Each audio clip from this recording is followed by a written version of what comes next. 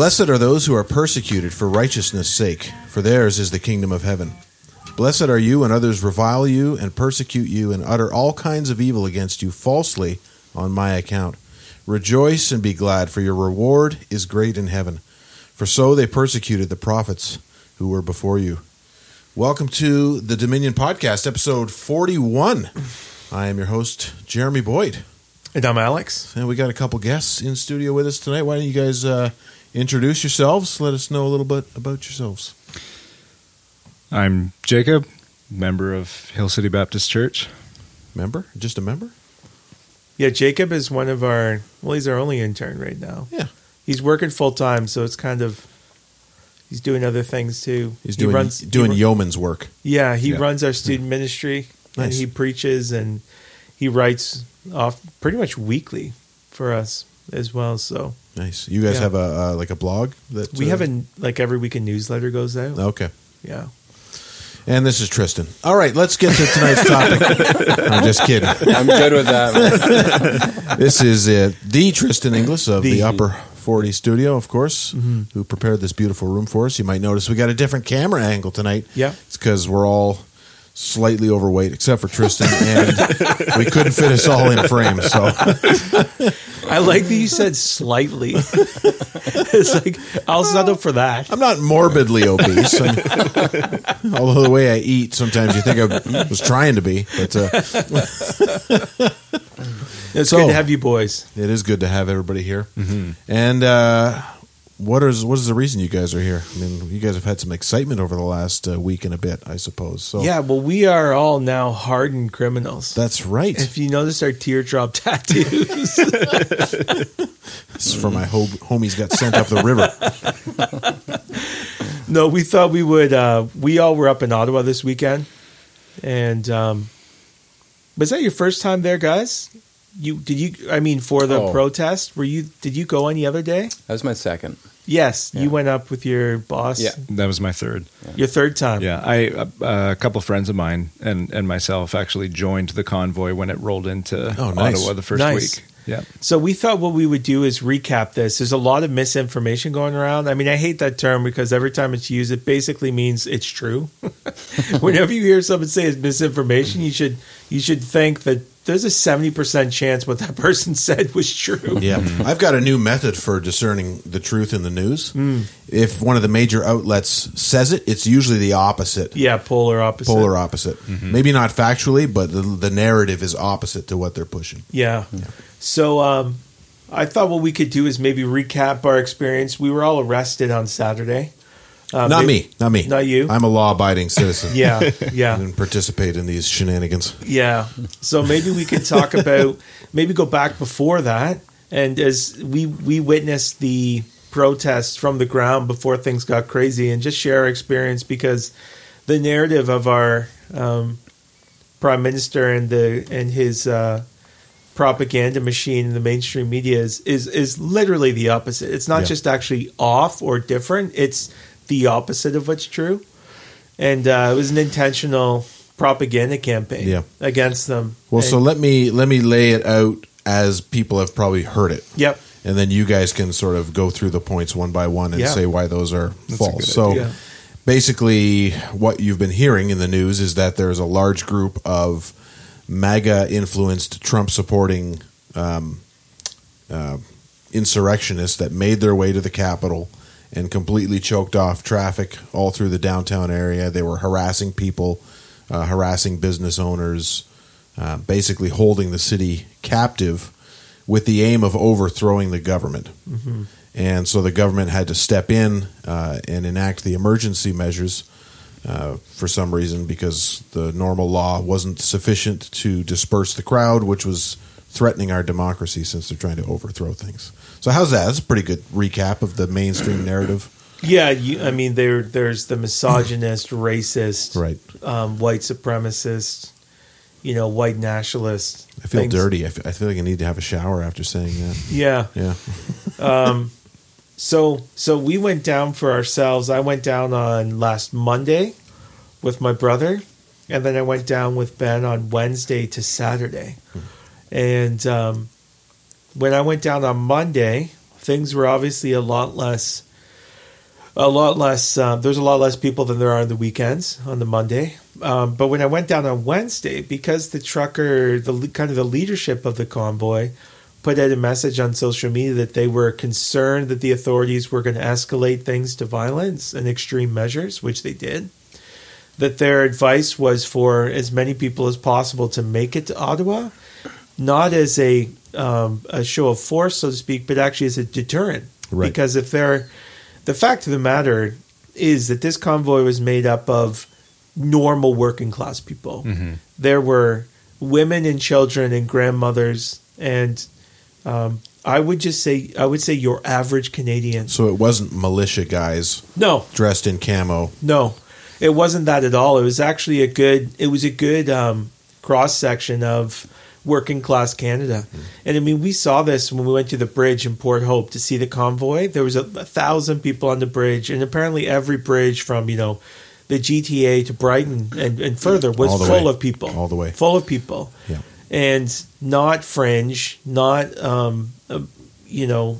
radicals or extremists, literally just normal people. With unacceptable views. Yeah, with unacceptable views. And the crazy thing is, not only was this not a bad scene, it was the best scene you can imagine. Mm-hmm. Right. So we experienced that on the bridge. The patriotism and the kindness and the neighborliness and the joy and the happiness. I mean, I haven't seen that in years. And I don't think I've ever experienced that, even at Canada Day things. Mm-hmm. And when we went to Ottawa, that was just exploded. I mean, all of the food was free. So there was multiple food tents because people just came and set up. We're making food. Like every morning we were there, we went, and there was a breakfast tent. And they were just giving away bacon and eggs on like a sandwich, like every morning, and coffee. Now, many people donated, which was so encouraging too. Like many people would give $20, $50, $100 for their sandwich to donate. I was actually I was at the Freedom Soup tent where they're just giving away soup all day. Freedom Soup. It's yeah. Freedom Soup is way better than commie soup. That's for sure. Yeah, because that's just potatoes and cabbage. Yeah, exactly. In a weak broth. Yeah, and maybe some beets. And I noticed when I was there on Monday, people who appeared to be homeless kept like fist pumping and saying, "Hey, thanks for coming and good to see you." And I remember thinking, "Oh, that's interesting." And I was at the soup kitchen, and one of the gentlemen I met earlier was there, and I heard him say to his buddy, he's like, "Wow, this is sure better than the soup kitchen." and they loved it. And you remember there was a fake news story about truckers and their protesters, robbing from the homeless. Yeah. Hey, by the way, truckers know how to pack supplies. Is what they do. They didn't come to Ottawa and then steal from homeless people. Yeah, they had enough food to last a lot longer than they lasted. Yeah. And they were actually feeding homeless people all week. And the homeless people I met were just so stoked that they were there. So when did you guys roll into town? Did you guys go up together? Well, no, we were up separate. You were up you went the night before. You went Friday night. Friday night I went up. And I wanted to obviously get down there as soon as possible after hearing the trucker kind of give the call out to everyone who can get down here. And we left Saturday morning early, drove through traditional Canadian terrible roads, and got there around 10 or so. Mm-hmm. I brought my family to the bridge, Port Hope, when the truckers were coming through, and I share the same sentiment. I never felt more proud to be a Canadian. Yeah. And it was just, I had to bring my kids there because it was like, this was a historical event, and to show them that, there are Canadians out there who care for their freedom. And it was actually emotional, just witnessing the vulnerability of all sorts of different people, just there on their basic, basic rights of being what a human is, and celebrating the truckers there. And I'm like, I personally wanted to go there instead of just being an armchair warrior and commenting from behind my screen. I actually wanted to go there and talk with truckers and actually have the on the ground experience, which I got. I don't know when you were out Friday night, I guess, with your friends. Yeah, but even to kind of go back to what you were saying too, I had the privilege of actually driving up with the convoy the first week, and that was an amazing experience. Like, many of the friends that were with me, we were kind of joking, like, wow, this is the first time in our lives that we realized, like, we've actually ever felt patriotic before, right? You just never realized how, I don't know, just sort of bland Canada was or had become, I guess, right? Until all of a sudden you were with thousands of other Canadians that cared about what Canada is supposed to be. And so anyways, we got to drive up with hundreds of trucks and kind of roll down the 417. And from there, we sort of broke off and found parking and then took the subway in, just because we didn't want to get locked in the city. But yeah, like we came out onto the street, and all your classic Canadian stereotypes were just amplified. Like there were literally, guys walking around with mustaches and doubles, waving hockey stick Canada flags. Like it's just the best thing. I saw a guy with the Turd Ferguson cowboy hat on. The Norm Macdonald giant cowboy hat. Yeah, it's like, I like this guy. I'd like to meet him. And my general takeaway from that first weekend was just a sense of joy and camaraderie.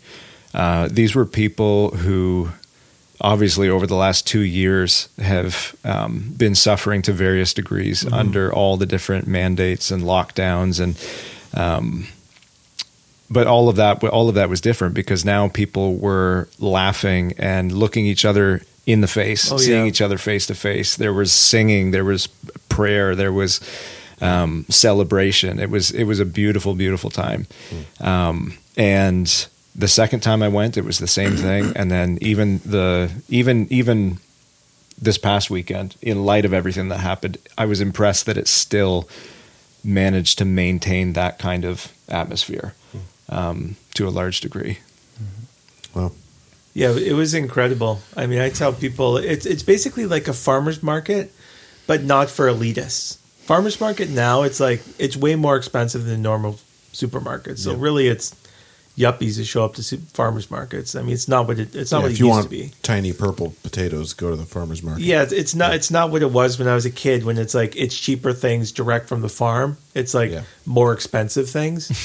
But if you picture literally like a farmer's market from 30 years ago, and just working class people, that's what it. But it was even better because everyone was friendly. It's because you were there to uphold and respect the dignity of your neighbor. Like, that's why people are there. They actually did that for you. Like, these people are the ones who are willing to sacrifice and to bear the cost for other people. That's why they were there. And they would say, even to the police, they'd say, we're doing this for you, right? Like, we're here for your freedoms. And even if there are many signs that it said something to the effect of, even if you disagree with us, we're doing this for you. And that just shone through the whole time. And on top of that, there was a large portion of Christians. I mean, tons of trucks had scripture on them. Yeah, I saw some of those. Oh yeah, and huge, this whole side of the back of the transport just covered in these messages. And they would there was a main stage where they would have like a rotation of speakers. So many speakers were Christians, from various stripes. But the gospel, you could hear the gospel 5, 6, 7, 8, 10 times a day from the main stage. And there was, we were up on Parliament Hill, and there was a hymn sing going on, Mighty Fortress, I think Abide With Me, and the Doxology, and like solid hymns, and tons of people praying for people, and people doing street evangelism, and the encouraging thing is a tolerance and respect from people who aren't Christians. So it wasn't like the Christian gets up to speak and people are like, good grief. Like, it's just everyone would sit respectfully and listen. This person gets to share their view and this person gets to share. It was like true tolerance. And I felt totally safe. I would 100% have brought my small children to that and wish I did, before things got crazy for them to see. It was the safest place you could be in Ottawa, for sure. Like definitely safer than Canada's Wonderland. Oh yeah, yeah, for sure. Definitely safer than Canada's Wonderland. How about Disneyland? I haven't been. Can't say. The first week that I was there, actually, I got to hear two of the truckers get up to speak. And this is, first day that everybody's kind of down there. And they were urging Canadians to go back to church. And if you're a Christian here, get your churches open. And one of them explicitly said, because Jesus Christ is our only way out of this. And then as well, from the main stage, it was all the things that the media was accusing them of, I heard publicly denounced by the organizers and people making speeches. It was like they were constantly reminding and urging people to stay peaceful, to stay respectful. It was nothing like what the media was saying that it was. If you're like me, that is really discouraging. Mm-hmm. That the narrative that most people believe is so radically different than what's actually happening on the ground and what's actually happening in people's minds and hearts. Yeah, that's one of the things that's the hardest for me to get around. Just the outright, blatant, knowing lies. Like, there's no way that Trudeau and his cabinet believe what they're saying. They know the truth. Well, and the media, they were there. The media were there. They know it's not true. They're just willing to tell an absolute lie to get what they want. Well, and it's not any lie. It's bearing false witness. It's with malicious intent. Right. Because it's one thing to say, oh, there's no protest happening or something. It's nothing to say everyone over there is a morally reprehensible person. It's an occupation that clearly was intended to be able to justify any kind of oppression done against them. Like, can you believe a First Nations woman, an elderly First Nations woman, was trampled by white people on horses? Yeah. In our nation's capital. And it's like, that's not the biggest thing ever. Can you imagine? If she had been holding an orange flag, it would be a completely different story. Can you imagine if she was carrying an orange flag and it was a conservative government and they did that? It would be like immediate resignation of the prime minister, firing of the police chief. Rightfully so. And rightfully so, Yep. kind of thing. So anyways, the propaganda. So we just want to say it was an amazing atmosphere. It was full of kindness and respect and love and unity and the kind of country you would hope you could be a part of. It was like, oh, this is why people leave every corner of the earth to come here, was for this. And I've never even experienced that in my life. You know, I've heard that's what we're about, but we're really not. But for those 3 weeks, it's like the best of Canada. And you know, people of all races there and various religious backgrounds, and it was fantastic. Yeah. The one image that really sticks in my mind, it was from near the beginning of the protests, where you had the young white woman with pink hair holding a sign about how everyone there is a white supremacist. Freedom is a white supremacist thing, and there's like a Sikh guy beside her talking about freedom and how awesome it is, and like he loves being a Canadian and all this stuff, and it's like, this is just so surreal. You're not even listening. You know. Well, it's the danger. We've talked about the danger of ideology, right? What the Bible calls folly. Like, you actually can't think in other paradigms. So when you say like all truckers are racist, you truly believe that. And you go, and no matter what your eyes witness, you can't actually comprehend that. You just suppress the truth. A good example of that, I was scrolling through Twitter after everything had kind of gone down on Friday, and that video of the elderly lady being trampled was being shared around, and a woman literally commented on it and said, the Ottawa police said there was no violence. And she was like, she was defending it, and someone just responded to her and was like, how do you believe that over your own eyeballs? Like, the video is 100%. Right there, but you're so blinded by your ideology that you actually are just like, but the police said there was no violence. Well, Jesus talked about this. Even if someone were to rise from the dead. That's right. Yeah. Right? It's like, the problem is not that you need more evidence. The problem is what you do with the evidence. And in our own sin, we protect our ideas. We protect our righteousness. We demonize others. We keep the narrative that puts us at the top, that puts people on the bottom, this type of thing. It's amazing, to the point where, my brother-in-law had the same experience. He sent people videos and they're like, well, what's the source? It's like, Like, do you see the video? Yeah. Like, you know what I mean? It doesn't matter. Yeah. Reminds me of that that section in Jeremiah after or during the exile, as they're being exiled, Yeah. and a lot of the nobles in Israel were going back to Egypt. Rather than listen, Jeremiah said, "Listen, just go to Babylon, right? Go with them, and you'll have your lives as a prize of war, right?" And they said, "No, we're going to go to Egypt because we don't believe that this is going to end up in a full thing." And they're seeing it happen in front of their eyes, but they just won't believe it. And so they go to Egypt, and they continue sacrificing to their idols, specifically to the Queen of Heaven. I'm not sure which goddess that was. And Jeremiah says to them, like, "Hey guys, we're here because of your idolatry. That's the reason God is spewing us out of the land." And they said, "Well, when we were in Jerusalem, we would sacrifice to the Queen of Heaven, and everything was good. And then now we're supposed to sacrifice to Yahweh when we're out here? Like, things were good for us back in Jerusalem." And it's like, yeah, God was just being patient with you. You were still being an idolater, you know. But it's that lack of being able to see, even in the midst of their judgment, completely unable to see why they were being judged. Yeah. Yeah. Yeah. So just to wrap up that part of the conversation, it was an amazing experience. It was a peaceful protest, 100% peaceful, a conscious effort, no matter what was said about them, to respond with lies, with love and tolerance. And it wasn't a blockade. This is the other thing. I went down there thinking, and I mean, when they rolled in, I was hoping they would block up the whole city. Like, this is cool. It wasn't a blockade. Yeah. You could get emergency vehicles down. There was lanes open. Cops were driving by, even on Wellington. It's more blockaded now than it was then. When I was down there, a woman drove by in her car and yelled at me to put a mask on. Oh, Was she wearing one in her car? I don't know. I didn't get a good look, but yeah.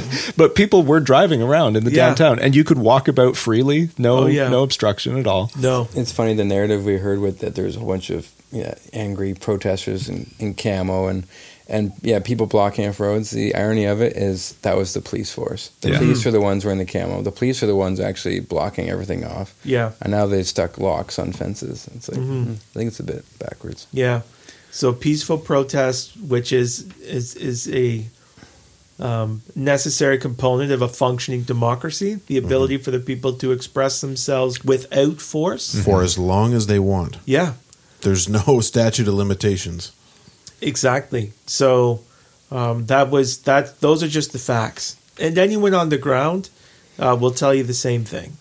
So then, what happened on Saturday was, so we had been up Wednesday evening, Thursday, Friday, Ben and I, and we were there for the purpose of standing with the truckers, so that if anything happened, if there was a clamp down, an arrest made, that we would say, you know what, we appreciate these men and women and their sacrifices. What they're doing is lawful. And if you are going to be a tyrant and break the law and destroy the rule of law in the city, then we're going to actually identify with them and stand and be counted. So, and they put out the call. Like they said, we need people, and we just saw it as our civic duty. And as Christian men, it's like, well, they give the orders, right? And it was the RCMP officer and a former military and a former police officer as well. And so I'm like, well, they know what they're doing, you know? So if they want citizens to come and peacefully stand on Parliament Hill, then we're going to do it. So we went down, and it was a tense couple days because everyone knew at any moment something could happen. And I think Trudeau, what day did he pass the Emergency Act? Monday. Yeah, it was Monday. It was this past Monday? It was a week ago. A week and a half ago now. Yeah. And then Wednesday, they put out the call to come to Ottawa. Okay. Now, he proclaimed it on Monday, but Right. technically Parliament is supposed to vote on it and pass it before it goes into effect. Right. But they started, I guess they started just using the Emergency Act right away, even though it hadn't. Well, the whole protest was done before they voted on it.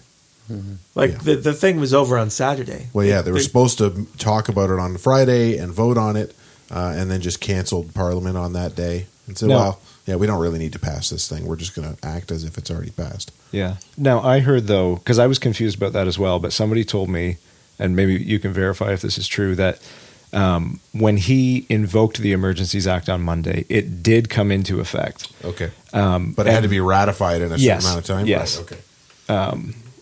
Is that right? Is that I how think it that's works? how it is. Sounds- Yeah. But either way, that was on the table when we Yeah. were down there.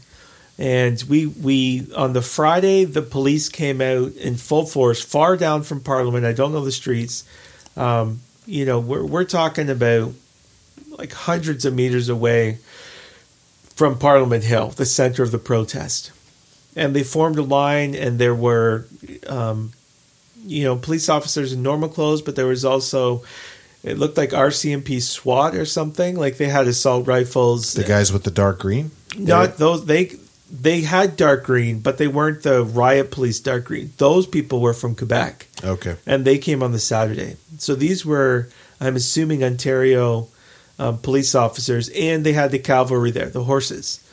Snipers on the rooftops as well. Yeah, people on the rooftop. So it was a big show of force, and it wasn't clear what was going to happen. So we made our way down when they came out, and I didn't know what was going to happen.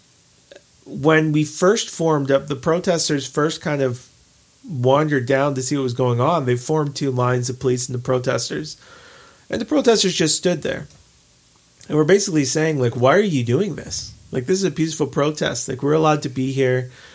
Shame on you. Why are you doing this type of thing? And at one point, the police said, move. Like, they yell move and like, march forward.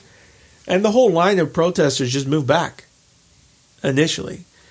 And the irony is they probably that day could have literally marched all the way up to Parliament Hill and just said move, and people would have yelled stuff at them like, what are you doing and why are you doing this? But would have complied because, again, no one was violent. As the police chief said, no officers were hurt in this, despite the extreme measures they were taking, despite the fact that for not even just a week, like before they even came, we're castigating them as the most morally reprehensible people and demonizing them despite all of these things.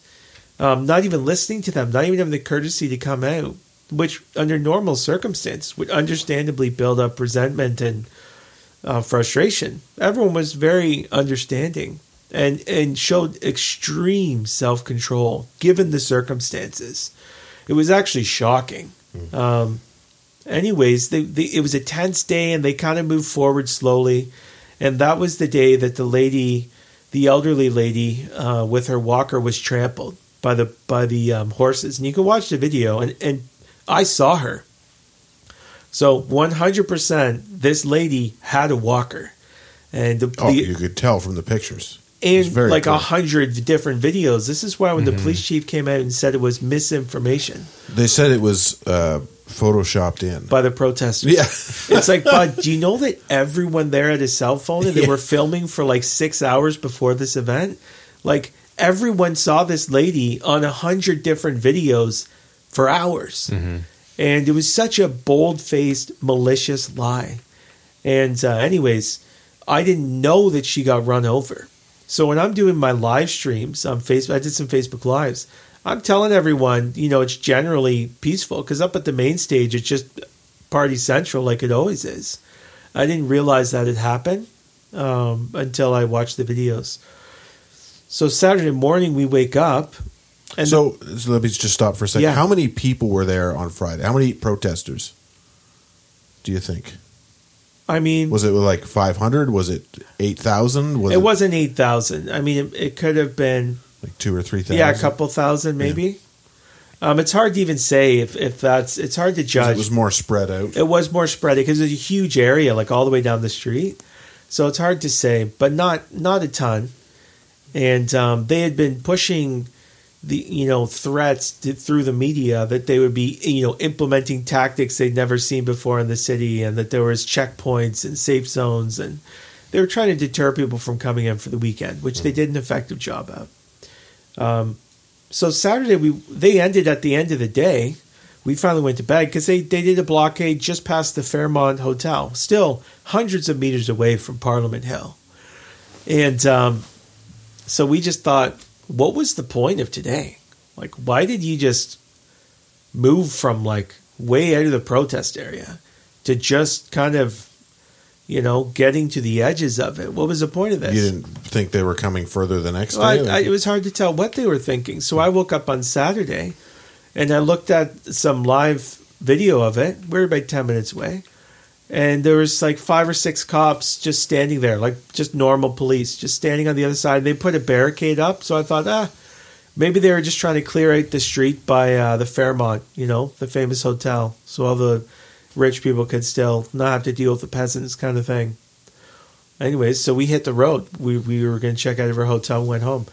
Once we got to Carlton Place for breakfast, we pull over and we see all the videos, and a fellow pastor, Steve Richardson, is putting up on social media that he was basically assaulted 3 or 4 times as he was moving away. He never confronted the police. He was actually trying to defend people who were being hurt. At one point, he knelt down with the trucker and put his hands behind his head to kind of be arrested. And they just laid the boots to him and started hitting him and stuff. And other protesters had to pull him out. He's not a big guy. And he was totally non-threatening posture and all of this. It was often as he was staying still or moving away. So we thought, we got to get back down there. So Ben and I just turned around and went back and managed to get through a blockade. The officer was facing the other way and ran downtown. So you just ran through a checkpoint? Well, kind of. Like, they didn't try and stop us because he was just busy. You killed like 15 cops, didn't you? Yeah. And it honestly felt like a little Black Ops mission trying to get in there on Saturday. So Jacob was with another guy, Jeremy, a brother in the Lord up in Ottawa, and Tristan was with Justin and Calvin. And so there's 3 groups: Ben and I, Jacob and Jeremy. Jeremy got arrested in the morning just for standing in the wrong place. And maybe I'll pass it over to you to share your experience now. Yeah, so we had decided like earlier in the week, we couldn't get there Wednesday night like Alex and Ben did, but we knew, okay, we're going to go as soon as we can and stand with the protesters. So we went up Friday night. Saturday morning, Jeremy and I, my friend, were looking for a way in. We tried initially to go in kind of the back way in behind Parliament. There's actually like, it's pretty awesome. There's like 100, 150 other protesters that were literally walking across the frozen like river there to get in behind from in behind, including elderly like Polish ladies. Yes, yeah, with more courage than most Christian men this year. Yeah. Absolutely. So anyways, Jeremy knew like there was a path there and then some stairs that went up to the street. So we were just going to walk up the stairs and go over and join the protests. And we get there and we find construction workers reinforcing fencing, like big, tall fencing, blocking people out. And so Jeremy just started talking to them. He was like, well, why are you guys doing this? Have you thought about what you guys are participating in? Like he was just kind of challenging them. Like, have you actually put any thought or consideration into what you're doing right now? And then a cop saw him talking and came over and just started yelling at him to leave. Just leave now. Get out of here. And Jeremy turned and just started asking the police officer, well, what am I doing? Like, I'm just standing on a stairwell. I live in Ottawa. And the officer was just not having any of it. He kept saying, leave now or you will be arrested. Leave now or you will be arrested. And Jeremy just was innocently asking why. And so anyways, it was kind of gross the way the officer responded. Like he wasn't, calmly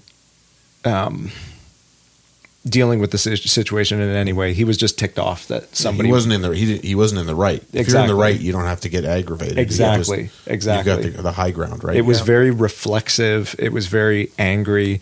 And so anyways, he just pulled the fencing apart and ran down, and 3 other cops came with him and just grabbed Jeremy and put him in handcuffs. The whole thing was like, it was like a 10-second interaction. It was wild how fast it happened.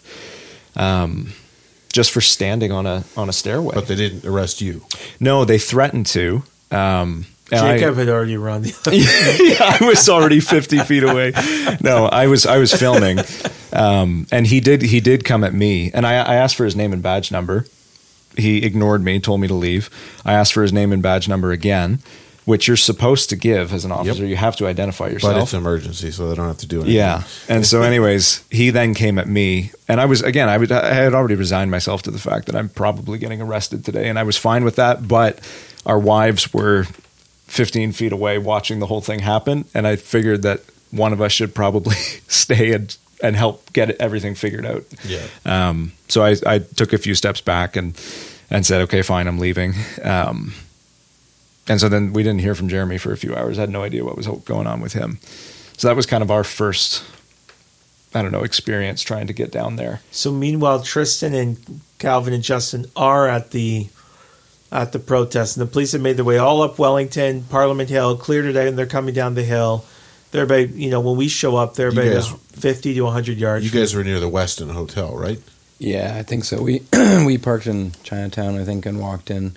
It was extremely hard to find a parking spot, but we found like a municipal spot, and you could tell everyone in that parking spot was a freedom-loving Canadian. This guy pulls up. He's from Alberta. He's like, "Is there any spots in here?" Like, I don't know, just pick a spot. We got to get down there. So we, your brother had a huge Canadian flag on a big broom pole. I'm like, man, you got to leave that because we're not going to be able to get in if we start swinging that thing around. So isn't it funny how the Canadian flag is actually like they treat it as if you're carrying a swastika? Yeah, Mm-hmm. It's like, oh, look at that guy. That guy's got that's a bad man. Yeah. In their mind, it's our flag. In their mind, it represents something just as evil. Yeah, That's why they hate our country. yeah. They hate Western culture. Yeah, so we got down there, and between Bank and what's the one further up the road? The police started pushing down like a narrow corridor between Bank and or was it Rito? Wellington? My street. I can't remember what street I live on. So, but yeah, they were literally like sandwiching on both sides, pushing down, and at that point, you guys showed up, and Justin joined you, and me and Calvin were on the left side against the Parliament building fences. And There's a cavalry was there yeah, there's like a behind the horse. 3 rows of cops, and then behind them was the big military vehicle with the sound, that sound beacon that's supposed to blister your face. Your drums, yeah. Yeah. Did they use that? No, and they wouldn't have because there's a lot of police didn't have ear protection on. So I think it's just intimidation. I wouldn't put it past them at that point. So they start pushing over, and then you guys were to the right, and my brother Ben comes up to me and says, "We're going to be pulling back." And in typical Ben fashion, he's just kind of a vague, like, in his words, that meant come over here with us. And I was just like, no, I'm going to stay with Calvin because I thought you guys were leaving. So what we had decided to do is to take a knee by the barrier because the horses couldn't get through. They couldn't trample us through a barrier, so they wouldn't use them. And it would be a non-combative thing, like we're just sitting here, Anyways, we sent Ben to tell him, and the message that came across was "run for your life" or something. So it's not what we meant. So they stayed. Yeah, we stayed. Me and Calvin were doing our best to tell them a bit about Jesus and that's great. Whether or not it got through. But yeah, and then they kept pushing faster and harder, and then, from my perspective, we went to go find you guys, and I couldn't find you. And I'm like, I didn't even think that the fact you were arrested didn't even cross my mind. I was like, oh, they went back, so maybe they went down the road or something. So I was calling, and I was like, this is weird. Oh, well, I guess we'll stay here. And at that point, they had reached the barrier where you guys were, and I hadn't known it, and I'd already been arrested at that point. And then Calvin gets a text like, hey, they've been arrested. I was like, what? My first instinct was, without us? Like, why didn't they tell us? Which I was thankful for, because I was like, you were trying to run in at that point. I was desperately looking for a way in at this point. And I'd been in contact with you, and you had kind of told me there was supposedly this way through Chinatown. So I had driven over and gotten dropped off, and then was trying to sort of make my way through these police checkpoints to get to where they were. And eventually I did get there, and I was thankful that Tristan and Calvin were still standing. And from, maybe you tell your... So we took a knee, and they had been pepper spraying people, and we had seen people treated very roughly. And we had known from the day before that women were trampled by the horses, people were beaten, like we'd seen that. So we were fully expecting that we were at least going to get pepper sprayed. And I just told the guys, cover your heads, protect your heads and keep your head down kind of thing. They have these little speakers, and they're like, your protest could be more effective if you leave and go to the other side of the barrier. And it's just like, no, the whole principle is that I'm allowed to be here, that this is peaceful. We're allowed to be here. So we just stayed put.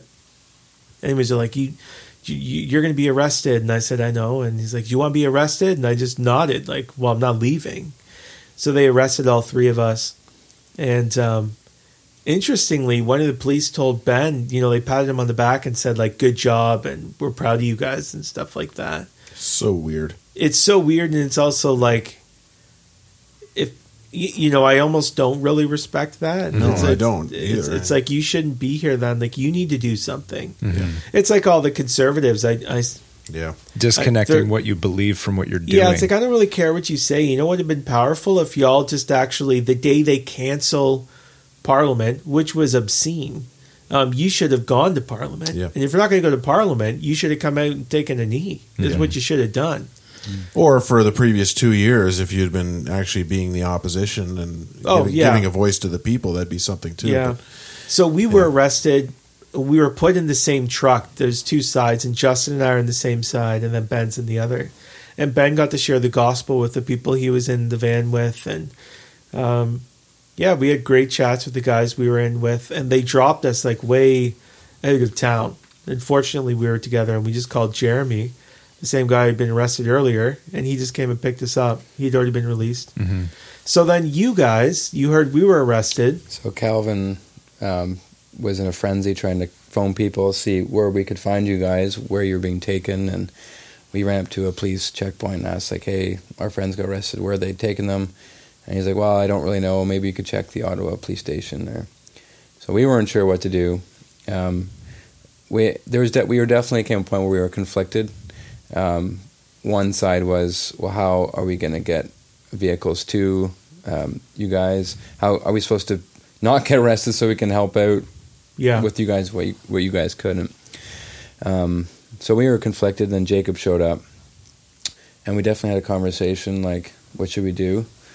In one sense, we all knew the risk going there. It's not like it wasn't a fear crossing our minds. Right. It's more just a practical side. If I'm honest with myself, there was a bit of am I doing the right thing? That did come through my mind quickly. Am I doing this just because my brother and Alex and Justin did? And I am thinking through that at the moment. I was thinking, well, our church has been following our eldership for the past 2 years. And, our church has gone through some pretty rough times. And I've never been more glad the past 2 years eagerly following, the shepherds put over us. So I thought, this isn't a sinful inclination to want to follow the good example of our brothers. And also we are just, this has, in my mind, was the climax of the past 2 years. And, it was the right place to be, and I wouldn't have been anywhere else. Mm-hmm. Mm-hmm. So we prayed about it Mm-hmm. in the middle of the street. We're like, well, committed to the Lord. And Jacob, I think you asked me, how are we going to go down? And you said we should sing A Mighty Fortress Is Our God. And I was like, I think it made me get to verse 2, and then I'd start stumbling. So I said, do Amazing Grace. That didn't quite as pan long out. as you get let goods and kindred go. Yeah. So we walked to the front, and we were definitely worried about getting trampled as they were starting to get ready to push again. Because there's that initial frenzy of like when they started to push, people push in, push out. So we thought, well, maybe after they do their first push, people back up, then we'll move to the front lines, take a knee, and go that way. That's kind of what we did, except before the push, I guess I just started talking to the officers in front of me. I had a good chance to, speak about the freedom in Christ, and I was struck by I think each and every one of us came away with very specific images that will always be locked in our mind. Mm-hmm. For me, it was looking the police in the eyes and just seeing their humanity, their frailty. and I told them, you guys have a uniform on. This is the only thing that's different between me and you. Your life is a vapor, and you are going to be accountable for your actions today, as am I. And looking back, I'm just very thankful. You know, I didn't feel any fear in doing that, like looking them in the eye, and that's not even remotely a bit of a boasting. It was all of the Lord who just gave us the confidence. I feel like after we prayed, it was just like, this is the right thing to do. Yeah. And what happened after that? Well, it was, one of the things that actually stuck with me about that was, as you were speaking to the officers, one of them actually did talk to you and say, I think he said, "Thank you for ministering to us," which I was initially impressed by, but then he said, "But I'm not here to talk about religion and philosophy. That's right. I have a job to do," or something like that. Yeah. I will crush you. Yeah. He was very angry. Like, Yes. He's like, same thing. You can protest over there. Yeah. At that point, I said, you missed the point. Yeah.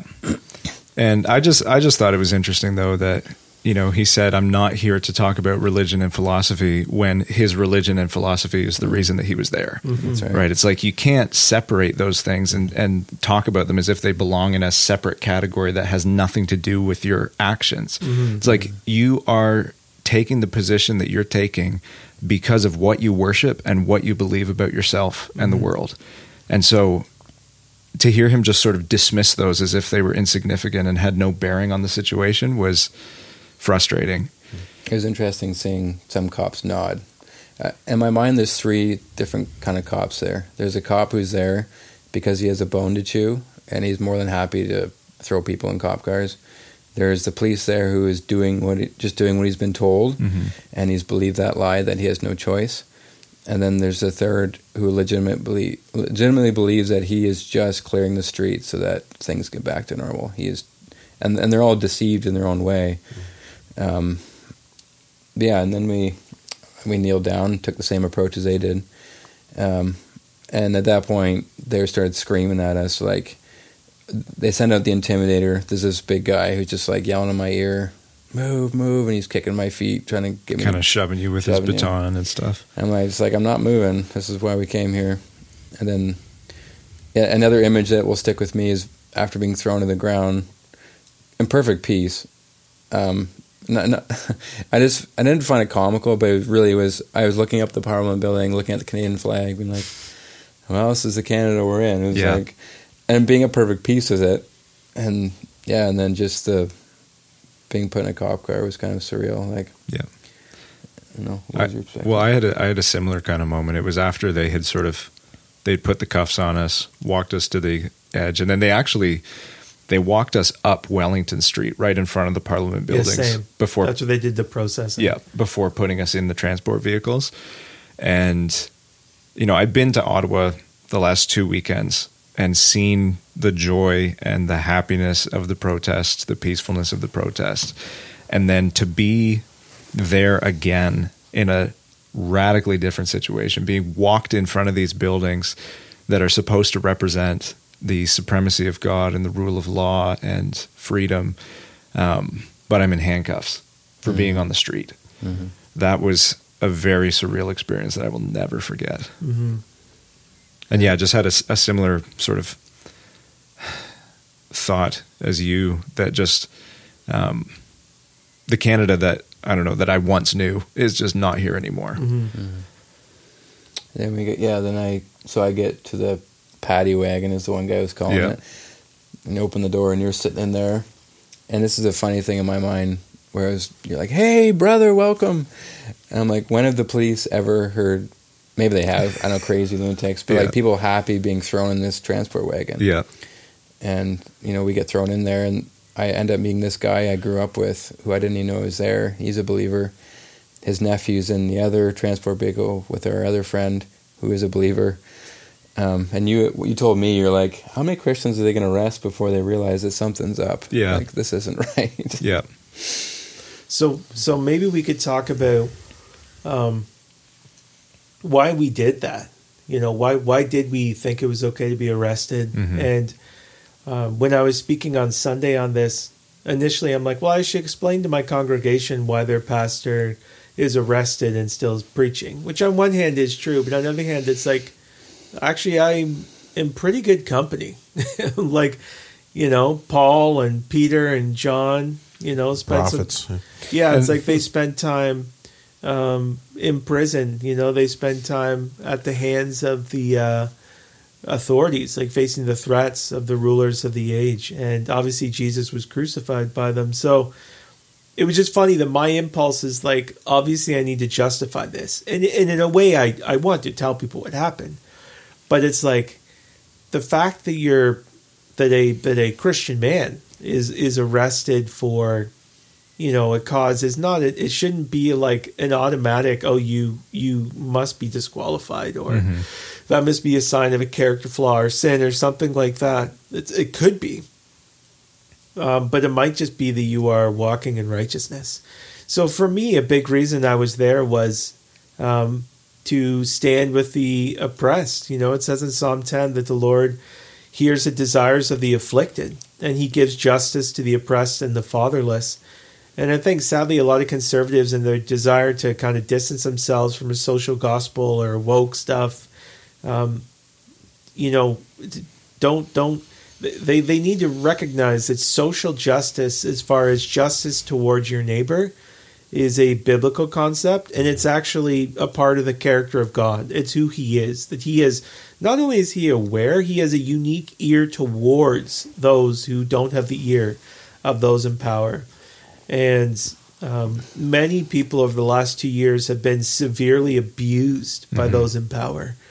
And it is what we see in this time is what Paul called it's the utter contempt that the ruling class has towards the lower class people and the working class people.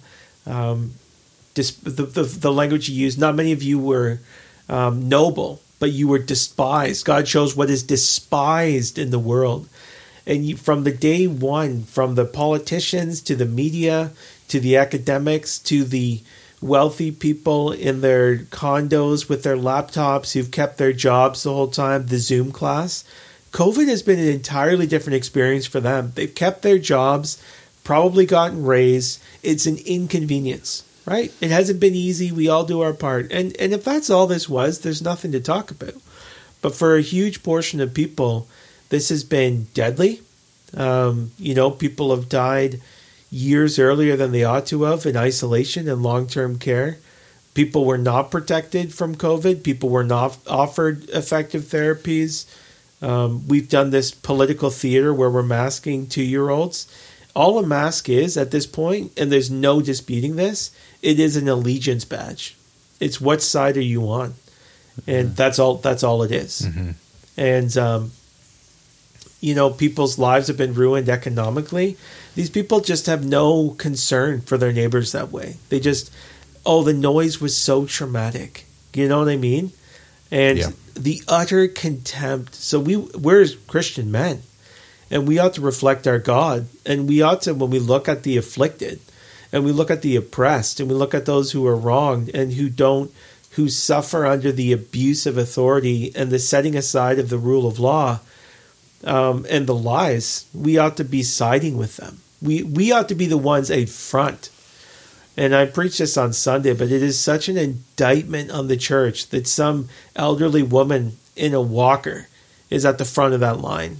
That is such a shameful indictment of especially Christian men and especially pastors. And Jesus has nothing but contempt for those people. And there's a day of reckoning coming. So that's the first reason. And the other thing is just on a principle as a pastor. So I was there as a Christian man before anything else. I was just there as a Christian man. And I was also there as a pastor to remind the state that they have limits to their power. And that our charter happens to uphold that. But even if it didn't, it still is true. And that they are subject to the law of God. And they are not a law unto themselves. And I am there to peacefully and respectfully, and even within the bounds of the law, express that to them, And Daniel did the same thing, right? look, I'm here to serve you. I'm a good servant. I'm a faithful citizen. You know that. You've appointed me to the position of authority. But if you ask me to treat you as a god, it's not going to happen. And when you say that you are above the law, you are saying you are a god. And it is the duty of every Christian pastor to remind the state that they are not. Mm-hmm. Caesar is not Lord. Yeah. Jesus is. And with Daniel, what I love about him as well is that he doesn't do that privately either, right? It's like he opens the window. Exactly. He goes and opens the window. He publicly defies the overreach. Mm-hmm. There's nothing in the law of God that required him to open his window. Mm-hmm. Do you know what I mean? Yeah. So. Yep. Maybe I'll ask this to all you guys here. You said something about social justice, and I know that makes a lot of the hair on the back of their neck stand up because they're expecting something else to come next. But I think one of the reasons we're in the bind we are with this bad social gospel, the false justice that we're getting from the CRT crew and BLM and groups like that, one of the reasons that's made its way into the church is because the church had abandoned that aspect of the gospel. Yes. And we've been promoting like a pietistic, therapeutic gospel for 100 years now or more, and we've abandoned the social sphere in a sense. Yeah. To our shame. And so that's left a gaping need there. And a lot of people rightly see that the church has not done what it's supposed to do. Mm-hmm. I don't know. Do you guys see that? Yeah. And so, of course, you get people come in and say, hey, well, there's this injustice here, and you guys are just ignoring it. So now I'm going to address it. Mm-hmm. But then they don't come with the right solutions because they're coming with the world's solutions instead of God's solutions. And when you don't have the real thing, you can a counterfeit looks real. Like the only way you tell a counterfeit is by judging it compared to the real thing. Mm-hmm. And you go, which one of these is true? And when you don't have the scriptures, you're not preaching and teaching on what it means to live a faithful Christian life in relation to your neighbor, in relation to those in authority, in relation to the oppressed, this type of thing. What is my job? If you're not doing that, then the first person to stand up and say, I think we should do this sounds reasonable. Yeah, they put their finger on the problem. I'm going to follow them. Yeah, exactly. So 100%. And then in Canada, the church has adopted the worldliness of Canadians.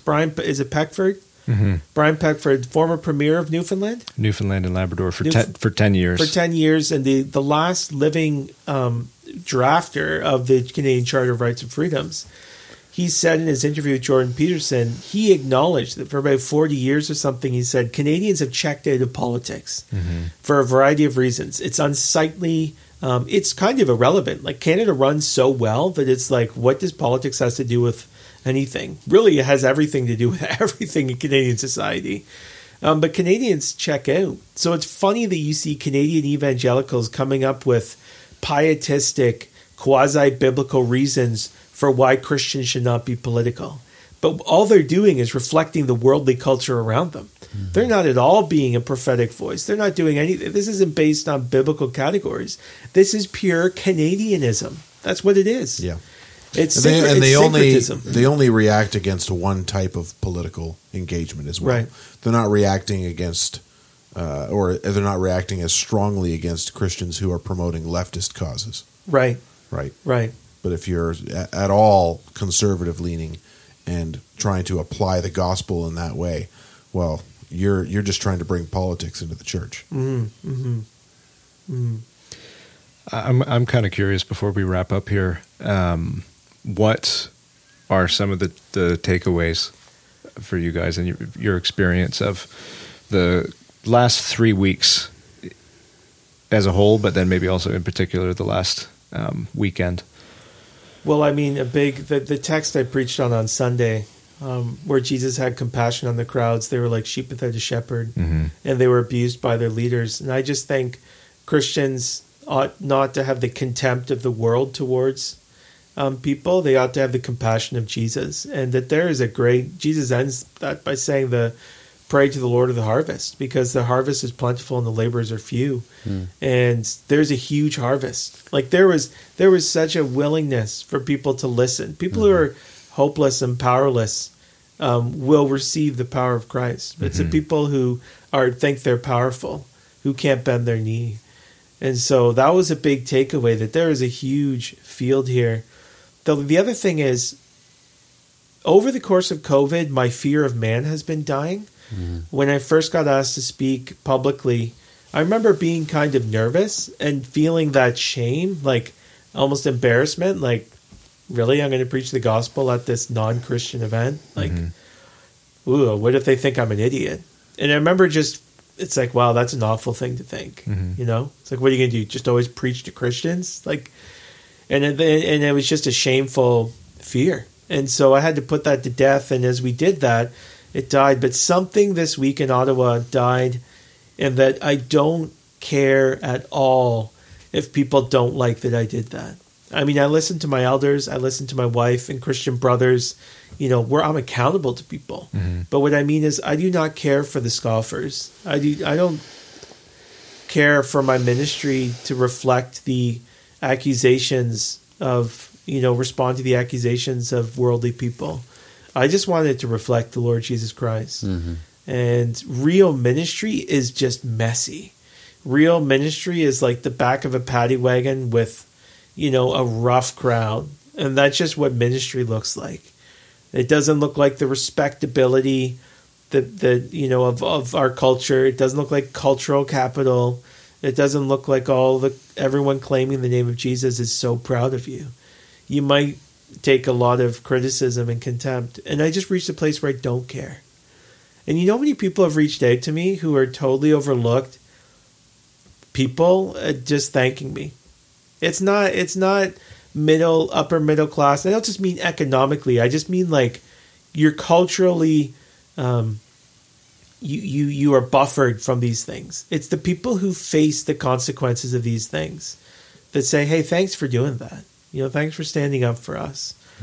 And that's just where the focus of my ministry is going to be, you know, not on making, you know, convincing other people of things. So I really felt that coming home. What about you? I think for me, well, there was one experience that I had that I think will stick with me for the rest of my life, and it was running into those two Polish ladies that you mentioned earlier. This was after Jeremy had been arrested, and we were kind of making our way back to the vehicle, and we ran into these two Polish ladies who had bussed in from Toronto to be there. Wow. They're probably in their early 60s. And they're almost frantic, like they're hurrying along, frantically looking for a way to get in. And they said to me, they asked me if I knew a way in. I said I was looking for one, and they said, we heard they're tear gassing the protesters. We have to get down there. These like elderly women, right, who had bussed in from Toronto and who had spent the last 3 days working at one of the churches downtown, making meals for the truckers and the protesters and caring for people. I was just so impressed by the courage of those women and the courage of so many of the people who I met on Saturday. And courage begets courage. Like I found that, you know, I was saying to Michaela, Jacob Leeming does not naturally go to confrontational kind of environments like that. I like to make a coffee and read a book on a Saturday afternoon. That's my ideal Saturday afternoon, not facing down a row of riot police. But by the grace of God and the help of good men, that was something that I was able to, and I'm thankful for that I was able to participate in. And so I think one of the things that I did take away is that we need each other. We need the body of Christ to be courageous and to stand for righteousness. And we need to do that together. And then the other thing as well that I've just been thinking about is that truth matters. And whoever is running the Ottawa Police Twitter account is a liar. And you know, we've been living in this culture of relativism for a long time without actually feeling the full effects of it before. Like before, it's just you have your truth and I have my truth, and leave me alone so that I can do what I want to do and that kind of thing. But up until this point, no one has really been harmed to a certain extent. It's like you can ruin your own life that way. But now we're seeing it where, because there's such a blatant disregard for the truth, now you can just label people, you can just lie about people and then punish them for it. Like the federal government mustering as much power as it possibly could for a state-sanctioned witch hunt. Yeah. Right? It's like that's where a disregard for truth has led us. And now we're starting to see just how harmful that idea can be. Mm-hmm. And we need to repent for that. Mm-hmm. So those would be two things that I've kind of taken away from it. What about you, Tristan? I think in line with what I've been reading recently, in Hosea, Hosea says, "Those who sow the wind will reap the whirlwind." So with me, it was the vanity of these officers who we stared in the face and who are longing for a pension in their 60s and then can live the rest of their 5 years of life in freedom. And I was thinking, what are we sowing that has eternal significance? And then I fell upon, I don't remember where it is in the Psalms, but those who sow basically those who sow the seed of tears, bearing seeds for the harvest, will reap. I'm butchering will reap joy, basically. Mm-hmm. And the idea of bearing seed, to me, is like it is a burden, and so it's a weight, but it's a weight in as much as you're carrying it in tears. Even as we think of the Lord Jesus in Gethsemane, bearing that weight that I'll never be able to comprehend, and the tears that came down. But what was the harvest of the Lord Jesus Christ's death? The harvest was beyond comprehension of the God-man raising from the dead and bringing new life to the world. And in the same way, we follow our Lord Jesus. We take up our cross, and at times that can feel like a weight. Those seeds in our pack sack is a weight. Mm-hmm. But as we sow them, and as we see the harvest, as you mentioned now, the harvest is plentiful. Mm-hmm. And we've just begun to see. In my lifetime, I've been a Christian for a long time. I would put quotes around that, and I honestly had never seen someone come to Christ in my past, however long I've been a Christian for, and that's sad. In the past 2 years, I've seen more people come to Christ, and I have more brothers now that I've seen come from darkness to light. Mm-hmm. It's glorious to be part of this, and not to be someone who is, and I'm not ever for a moment thinking that I'm any better than those who sit behind a computer screen, but I give God the glory. But I'm so thankful for a church, a small community of believers who have stood together in the past 2 years, who have had some fearful times with police and things that I would not have expected would come.